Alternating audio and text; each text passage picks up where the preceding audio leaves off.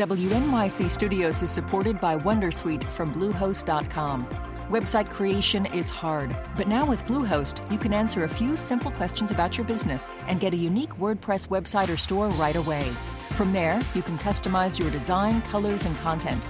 And Bluehost automatically helps you get found in search engines like Google and Bing. From step-by-step guidance to suggested plugins, Bluehost makes WordPress wonderful for everyone. Go to bluehost.com/wondersuite. The 4th anniversary of Sandy is coming up this Saturday. In the coming days, we'll be looking at what has and what has not changed. One of the big questions, whether places that are being rebuilt are really prepared for a rise in sea level. WNYC's Rebecca Ibarra joined Leslie Kaufman, a reporter on assignment for Inside Climate News, on a trip to the Jersey Shore. Leslie and I drive to Vision Beach, about 70 miles south of New York City.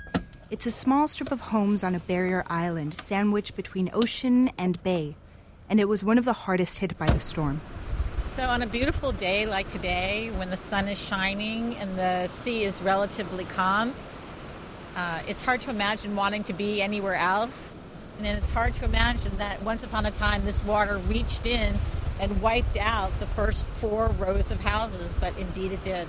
So what we're seeing is, if you look away from the beach, is just a ton of new houses. 3 and 4 stories houses, and they're all elevated, and they're all bigger. So modest homes have become very big homes. So now that we're seeing these houses that are being built so far off the ground, about 10, 15 feet off the ground, will they be protected from a storm like Sandy if it were to come again? I think that if there is a flood surge, their bottom floors will probably be above the flood. But storms are complicated. They come with wind, and they come with wave action, and they can knock things off foundations. They can break windows. I don't know that in a really big storm anyone's safe. Sea level is rising. It's already up about 16 inches in the last century, and we now expect that to accelerate. Rutgers University says sea rise will occur 1.5 feet by 2050. 1.5 feet. So that's a lot of seawater rise. Up the street, we meet Craig Celestina and his wife, Joyce. Hey, how you doing? Just like that. They were all the same house. They were. So I'm recording. They've had a beach home there for over 30 years. The houses were all beach bungalows, all built here, 1948. Actually, they were modular homes through Sears. And then everybody did modifications to them over the years. They put heat in them and air conditioning.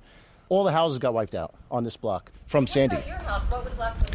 We were one of the fortunate ones. Our house was still physically here, but it was listing a little to the left, and it was off its foundation, so we knew we had to rebuild. And instead of building the same house back, you figure later stages of your life, you want to build and go up so that it doesn't happen again. This is bigger than your previous house. All the houses were, like I said, about 900 square feet, roughly. So it's 900 square feet, and what is it about now? They're all anywhere from 1,700 to 2,200 square feet. And what did you build to? Did you build most of the houses now are at 14, which is considered a safe zone. Well, okay, so let's talk about safe zone. One of the things we're focusing on this piece is what's safe now and what's safe in the future. I mean, do you guys worry about sea level rise? Not at all. Not at all? Not at all. Tell me. Why not? I'm not. I'd rather not get into it because it becomes a political issue. I just don't feel... Rising sea levels for a storm or rising sea levels in general? In general, they say with climate change... At 14 feet, the whole island would have to be covered before any of the houses that are 14 feet in the air would ever... If the water ever made it to 14 feet, the whole island would be covered. It's not just the island, all of Manhattan, most of the East Coast. The decision to rebuild and how high to elevate is largely left to property owners like the Celestinas. That doesn't mean that local officials who are concerned about the larger public good wouldn't like to have more say. Officials like Jay Lynch, the planner for Toms River, the township that includes Vision Beach. Go up and see Jay Lynch. Okay. Behave up there. He's heard from scientists and long-term planners about the risks shore communities face given sea level rise. Okay, so tell us the numbers. Well, we think we're about halfway back on rebuilding. I think the biggest year that we had, based on the pace of applications, was last year. Most people are building bigger than what they had before, and they're certainly elevating to address all the flood requirements. Flood elevation is great, but it's not a cure-all, right? What happens when roads are underwater once a day? What about electricity? What about water? I mean, it's more complicated than just raising your house, isn't it? Absolutely. The infrastructure, we have to monitor that on a regular basis. We know the areas that flood frequently now, and at some point you have to say it really is better to just not allow any more construction in an area. But in the short run, I think we just have to put the best information available to anybody who wants to invest in those areas and let it happen. Later in the day, on the drive back to New York, Leslie tells me government simply hasn't succeeded in getting people to rebuild smarter. Most people still see Sandy as a 1 in 500 chance storm, the perfect storm that won't happen again. Furthermore, Chris Christie believes that New Jersey can be stronger than the storm. That was the tourist motto. That has been his motto.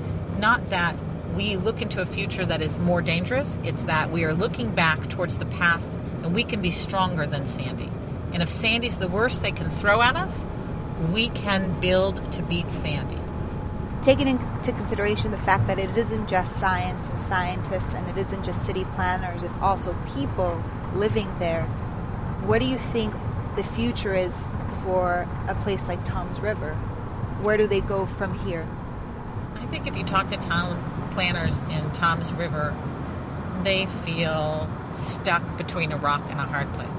I think they can see the future coming, but they have fairly limited tools on how to react. And there are two big variables. One is how long the federal insurance continues, which is largely subsidized by the rest of us. And the other big variable is how quickly the flooding happens and how big a nuisance it is. Until it's really at people's doorsteps, a lot of the private building will not move. If it's a big enough a nuisance, then people will start to abandon their homes.